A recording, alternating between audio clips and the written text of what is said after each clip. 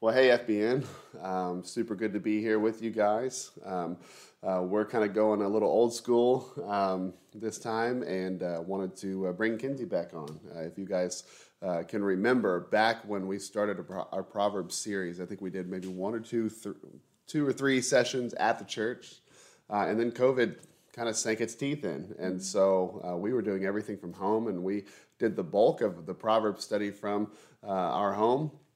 And we did it together at the start, and it was kind of nice just to get some different feedback and to loop her in. And we thought, since we're getting into Proverbs chapter 31 now, which is very heavy regarding just godly leadership, godly manhood, godly womanhood, we thought it would be nice to just kind of end it in this way over the next 2 weeks. And so tonight and next week, we'll be picking apart Proverbs chapter 31. And so welcome back, Kinsey. We're in our new place. We just moved here a month or so ago. So we're in our dining room. I think you can just see the kitchen. So it's probably not the fanciest background, but welcome to our home.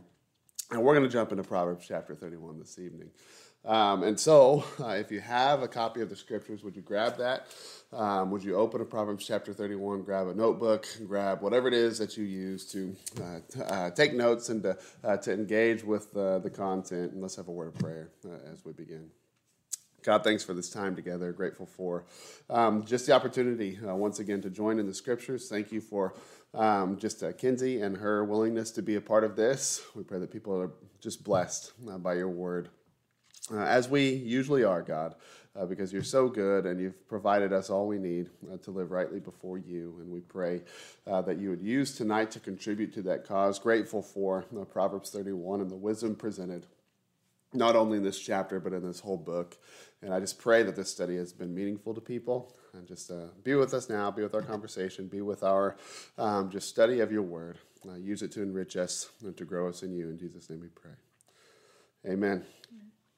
Awesome. Well, we're going to pick it apart, and I have a few questions I'm going to toss to Kinsey while we chat. But if you recall, Proverbs chapter 30 was written by this guy named Agur, which is interesting because this is just one of these guys who we don't know much about him, but he has a whole chapter in Scripture, in the canon of Scripture, and it's just really rich content. If you've been tracking chapter 30, it's just been super rich. And so I'm grateful for this kind of mysterious person.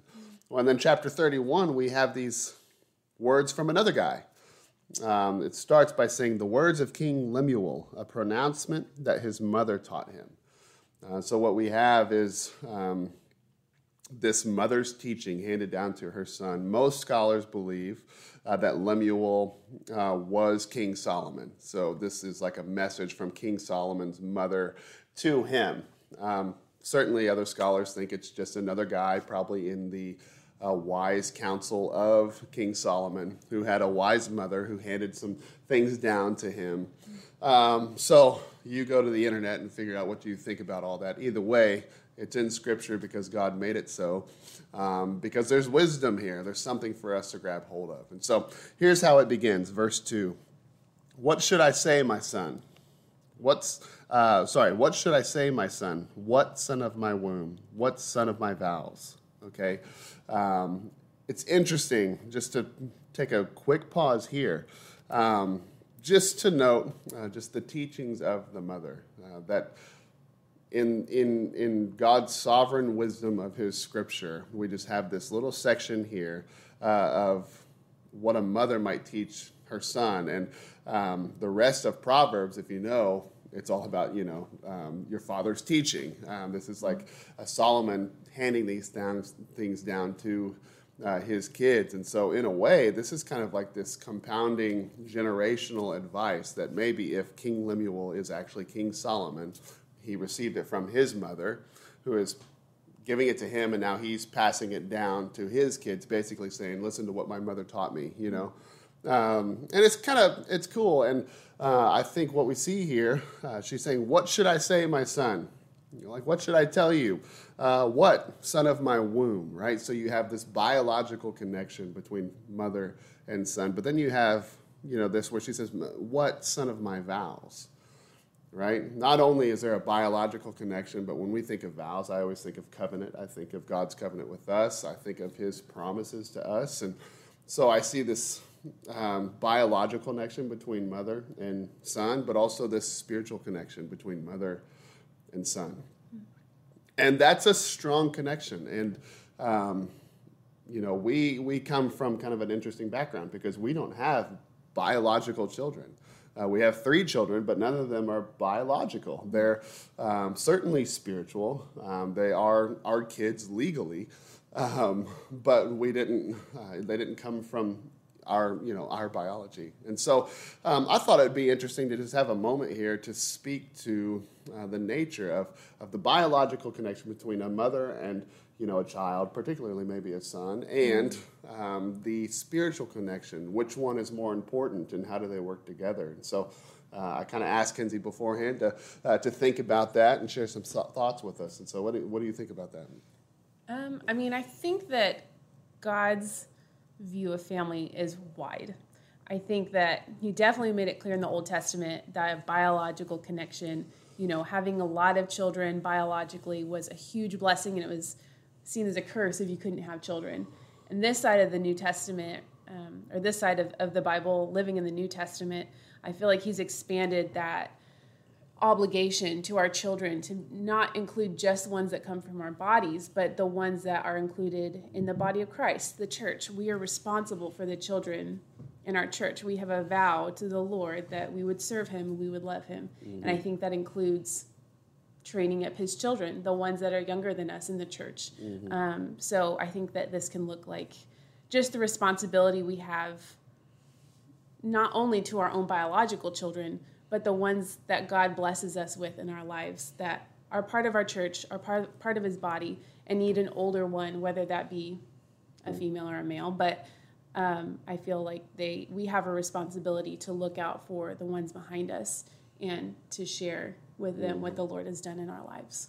Yeah, for sure. I was thinking about, as we were talking, or as you were talking about it, and just some previous thoughts that I was having about it. We've always had spiritual children. Now we have some legally, right. We are legally bound to these kids right. through adoption. And so we want to see that through. But even back when we were student ministries and we were in our low 20s, and we had these, mid-teens, mm-hmm. Who even now, though, they've moved, some of them have moved, but we're deeply connected, and we truly feel like spiritual children, that we were able to just pour into and invest in. Yeah. And they very graciously allow us that privilege. Like they even, like we've said that aloud to them. They're like, yes, like mm-hmm. you really are that to me, that spiritual mother, even though they're 5 or 6 years younger than us. Right. It's really not much, but that just goes to prove that like there's always somebody younger than you. There's always somebody older than you. There's always that chain that you need to link into. Right.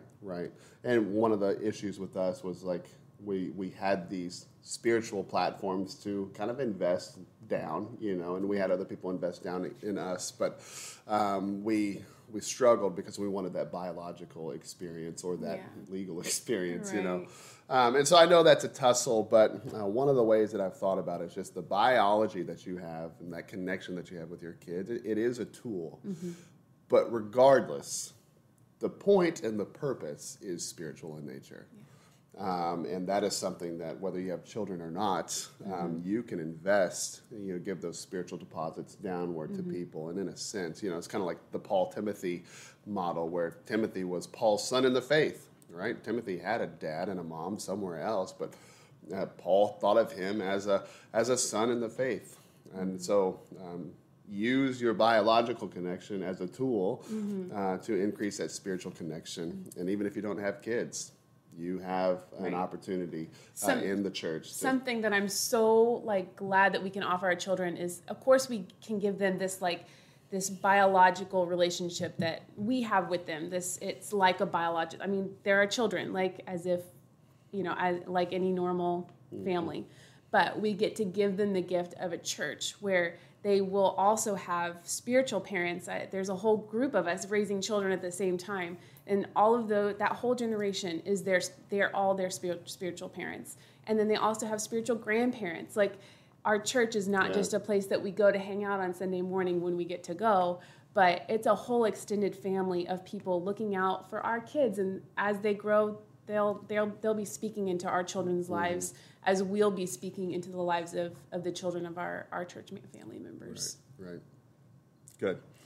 Well, let's move on. That was kind of just a side piece. It wasn't the main point of this, but it is kind of nice to see. It's a foundation. The foundation and just the connection and how he, in his wisdom, if this is truly Solomon, and regardless, he's a wise guy, speaking of something that his mother pronounced to him. So it's cool to see that connection. He goes on to say, here's the advice, from this mother. Here's her advice, and I think this is remarkable. She says, don't spend your energy, verse 3, don't spend your energy on women or your efforts on those who destroy kings. I think that's interesting, right? It's a woman guarding against women because as a woman, she knows the tendency of women, right? It's good to have an honest knowing of your perspective of who you are and who your kind are, right? As a man, I know fully what men struggle with, and if a young woman comes to me and asks for some advice, I'll say, well, let me tell you what that guy's probably thinking, you know what I mean? Because I'm a guy, and so you can kind of speak into that. And so, that section right there, it's just don't spend your energy on women, right? She's trying to spare him of getting lost in just this energy-sucking thing that can happen, whenever you go chasing, whenever you kind of become subject to, the woman of your dreams and how that can play out so bad, right? So, what does this look like? And in my mind, I've just thought about people, young men who seem to be on target, and then a relationship comes into play, and it just seems to just crumble the foundation, right? This works both ways, by the way. The same thing happens with young women, and we're going to get to that later in Proverbs 31, right? But for now, we're looking at it from this perspective.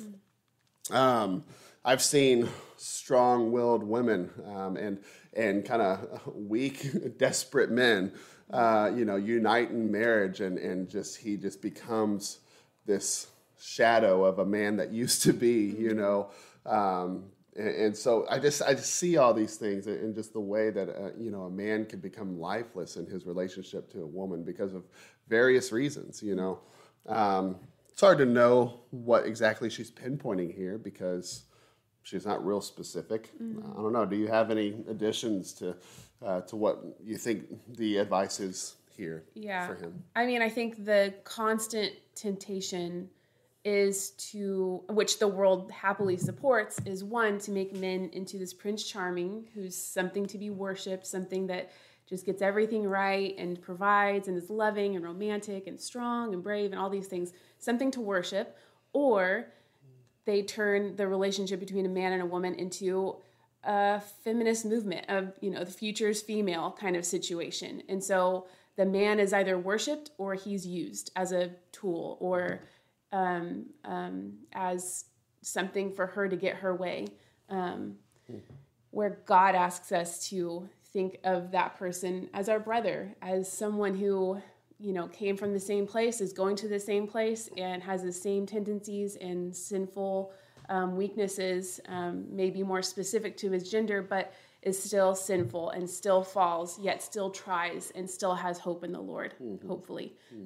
So I think we can, when we err on either side, either worshiping our Prince Charming or, making sure the future is female in our house or in our church or in our workplace, then it's going to go badly. And it's going to end up, for sure, the man is going to get sucked dry, but the woman is too in her own way. It goes both ways on that, and we'll get to that later in Proverbs 31. But that's a really good point. I wasn't even thinking about those two extremes, but that's totally a reality. You notice there at the end of that verse, he says, those things that destroy kings. And talking about those things that destroy kings, she goes on to another thing that has that destructive nature to it, right? And it's interesting. There's a lot of verses committed to this. So looking at verse 4, she says, he says, as he quotes whoever it was, his mother that poured this into him, "It is not for kings, Lemuel. It is not for kings to drink wine or for rulers to desire beer. Otherwise he will drink and forget what is decreed, and pervert justice for all the oppressed. Give beer to one who is dying, and wine to one whose life is bitter. Let him drink so that he can forget his poverty and remember his trouble no more. So some good wisdom regarding just this this element of alcoholism and alcohol. And she says, thinking of kings, thinking of people in leadership, that's the idea, that you have other people subject to you. You have a role to play in leadership. And she says it's not for kings to drink beer or for rulers to desire, or it's not for kings to drink wine or for rulers to desire beer. So she just kind of calls it out. And it's good wisdom, right? We're not prudes. I don't know anybody who gets mad at anybody else for having a drink every once in a while. But in her wisdom, and in what is presented to us in Scripture, she's saying, have your guard up.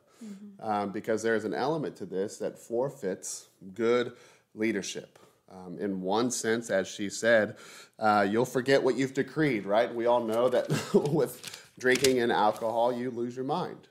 You lose sense of your sobriety, and you have a tendency to make big mistakes, whether they're short-term or long-term. We have a tendency, this is part of alcohol, is that it gets your mind out of its good and stable state, right? And so that's one element of it.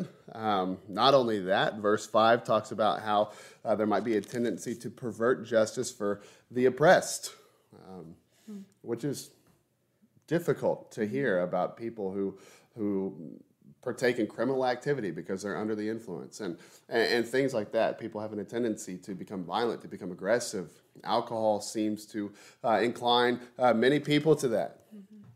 Right? And so you think about a king who doesn't have his head on straight, and he's given himself to this, and he's making judgment calls for the whole kingdom, There's going to be oppression that happens just because of that. And listen, we could talk on and on about the side effects and the risks of alcohol.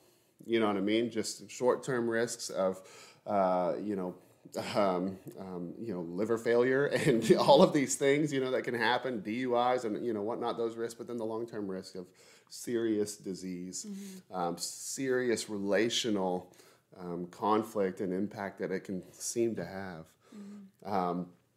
And then she begins to talk about why people drink, which I think this is interesting because one thing Kendi's said to me quite a few times, and it's usually in a joking manner, you know what I mean? It's like, I understand why some people drink, you know what I mean? And so why do you usually say that? Why do you say that sometimes? Yeah, I say it because life is painful. I mean, the sin that just comes out of us is painful. It's living with those consequences is painful. Relationships are painful. Even when you do things right, life is just, it can be really painful. Of course, it can be wonderful, but it can also be really painful.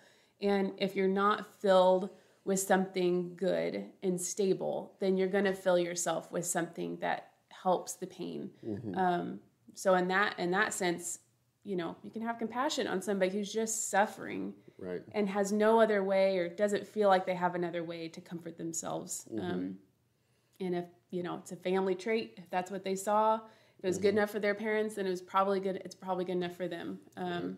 So to just see that you can have compassion, but that doesn't make it right. And right. Yeah.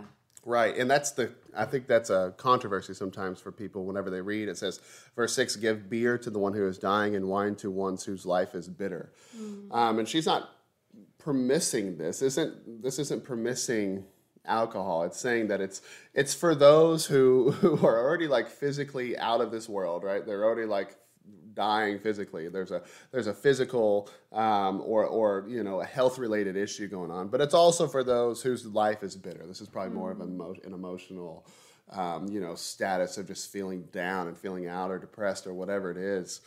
And then verse 7, let him drink so he can forget his poverty, right? So even people who have an issue with just their social status and their lot in life, and right, basically the wisdom here is like, alcohol is for people who are self-medicating to get their head off of something else. But even then, it is not good for kings to give themselves to it. If you have any place of leadership, kings, fathers, parents, whoever you are, bosses, the reality is that if you have a kid in your life, if you have anybody younger in your life, you have a place of leadership. And so you need to seriously challenge your own thinking on this topic, being in college ministry, it's always been a thing where young people just take this affection to alcohol because they've just turned 21, but they're going to do it safe, you know what I mean? Of course, because they're Christian kids, but they want to try out alcohol. And so, whatever, you know what I mean? Like, again, we're not prudes. I just don't it's always under this veiled sense of like, it's a good social thing, as if there's not anything else to do to socially connect with people, right? Like, why pick the one thing that could potentially lead to this kind of chaos in your life? There's basketball, there's sports, Well, that's not very fun. so many social things that you can do. Yeah. And so it's just risky business. And the idea is that, it's not permissible. We can have some grace for people who are trying to mask their pain. But all it provides is temporary relief and then a world of trouble. That's all it provides. It just extends the trouble. It does not heal anything. And so many people run to the drink to self-medicate from their own pain, in the same way that people seek out medication. They seek out medication because they have anxiety or depression or something like that, and so they're quickly medicated before they ever even give God a chance to speak into their hearts, because ultimately He's the only one that can heal that stuff anyways. Sure, medication can help, align some things sometimes. Sometimes it causes more damage. The point is this: give God a chance before you go to either self-medication or prescribed medication for emotional things and for anything that you might use to hide pain and to heal pain. Give God a chance and trust Him and see if He might not be able to do something for you through His sovereign power before we try to self-medicate, which is never good. It might provide temporary relief, but it just perpetuates the problems in the long run. Yeah. That's her wisdom there. No, that's the wisdom that she provides, and it's really good wisdom. And I really do hope, Christians consider this. It's so easy to just shrug some things off because we don't have a problem with it, or, we don't think that we have a problem with it. But, it's something that we need to keep in the forefront of our minds at all times. So let's go ahead and move into kind of our last piece here, and we'll begin to close this out. I'm not sure how long we've gone. It might be a little longer than normal, so we're at the end of Proverbs. I think you can handle it. Let's look at verse 8. So after talking about all that, she says, "Speak up for those who have no voice, for the justice of all who are dispossessed. Speak up, judge righteously, and defend the cause of the oppressed and needy." And I love this because in a moment, the table's been flipped, right? If you think about everything we talked about, which is alcohol and self-medication, right? It's my pain, it's my health, it's my status, it's all of these things, and I just can't deal with it, and so I'm self-medicating. I hope you notice the selfishness that's behind all of this. And she says, let's flip that for a second. Kings, get out of your own head. Don't have such a selfish perspective and think about this. Speak up for those who have no voice. Speak up for those who need justice, who are dispossessed. Speak up, judge righteously, defend the cause of the oppressed and needy. Get your head off of yourself and start thinking about other people who are counting on you. Start thinking about the needy and the oppressed among you. Right? So you see that perspective switch. I mean, it's clear as day there. She says here, speak up. Right? Speak up literally in the Hebrew language. This means to just open your mouth, like literally do something, say something, speak a command, open your mouth, right? For there to be some conviction and some, outside of just kind of this figment of our imagination that because we're Christians that we're kind and caring people and we give to the needy, and I'll throw that homeless guy a buck or two every once in a while. This is talking about an actual conviction, something a little more than that, right? To speak out boldly, for it to be something that marks you. I can think of a lot of believers, myself included, we just, we don't want, we hate the political realm so much that we don't want to be too pro-life. We don't want to be, too much in that kind of realm, because we don't want to step into the political lines. And so what we end up doing is just kind of shutting our mouths and being annoyed by it all. Speak up. If it's a biblical principle, if it's truth, and if you have any leadership position, then people need you to speak up, to own it, to be convicted by it, and to defend the cause of the oppressed and the needy. You can't do this if you're too consumed self-medicating. You can't care about other people if you're too lost in your own needs. And so, Kenzie, this is kind of my last question for you, as far as this idea of not only fathers, kings, leaders, parents, all believers are called to this to some extent. The Bible says that true religion is to watch out for orphans and widows, to take care of them. So we've all been called to this, but we need a perspective change. And I think, in our culture, even faith, everything seems to be about self-satisfaction. What are some of the things that have helped you flip that perspective to where, your faith isn't just about you and what you can get from God, and your family isn't just about how you can be served, but how do you stay in the perspective of tending to others and helping others? I think any true Christian who knows exactly what they've been saved from and what it costs to do that saving is fully aware of the fact that we're no longer victims. We're saved, we're redeemed, we have a protector, we have someone bigger than, the creator of the universe on our side. So once you know that, I think the challenge is to hold on to that. I think our memories are so short. That's why we have to read the Bible every day. We have to remind ourselves of that every day, because otherwise the world is going to remind us every day that we have a right to be a victim of something. We have the right to ask people to feel sorry for us. We have the right to expect people to take care of us and listen to us and grieve with us constantly over the hardness of life. Nobody's denying that all of that isn't true. Life is hard. But if you're a Christian, if you've accepted what the Lord did for you, you have someone on your side that's going to take care of you, and you don't have to fight so hard for yourself. You can look out for the ones, especially the ones who haven't accepted that or have never heard of that or are really young in the faith.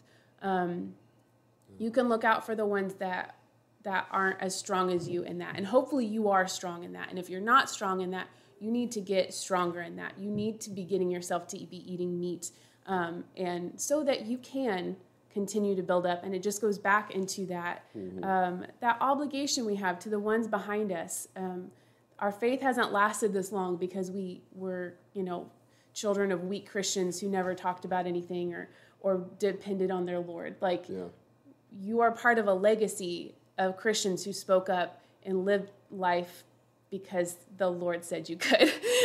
And you need to pass that on. And if you don't feel up to it, you need to be eating meat, you need to be growing, and you need to be relying on Him, and you need to be putting the things away that zap that. You need to not believe the lie that you're a victim and that you can't help anything and that you need anything other than the Lord. You have to put those things away, and you have to focus on what is good and right and beautiful and true, and you have to focus on the Lord and not yourself. At all costs.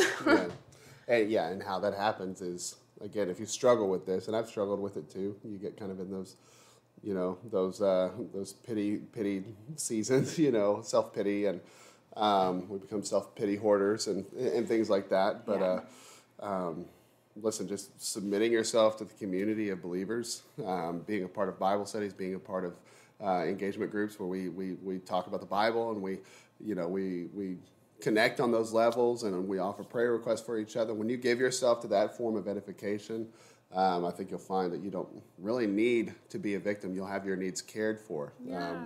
You won't have to drive yourself crazy trying to ask for it and get it. If you give yourself to the body of believers, that's just a natural way people care for each other. You step in and you care for others, you're going to be cared for, and it's a good place. I add on to this, just the idea of sharing the mind of Christ, having the mind of Christ. If you want to have this perspective that's not so driven about you, but you truly want to be a speaker on behalf of the defenseless and the oppressed. You don't want to give yourself to all these self-medicated things, and you don't want to have your energy zapped by bad relationships, but you want to be effective for people. It starts with the Word of God.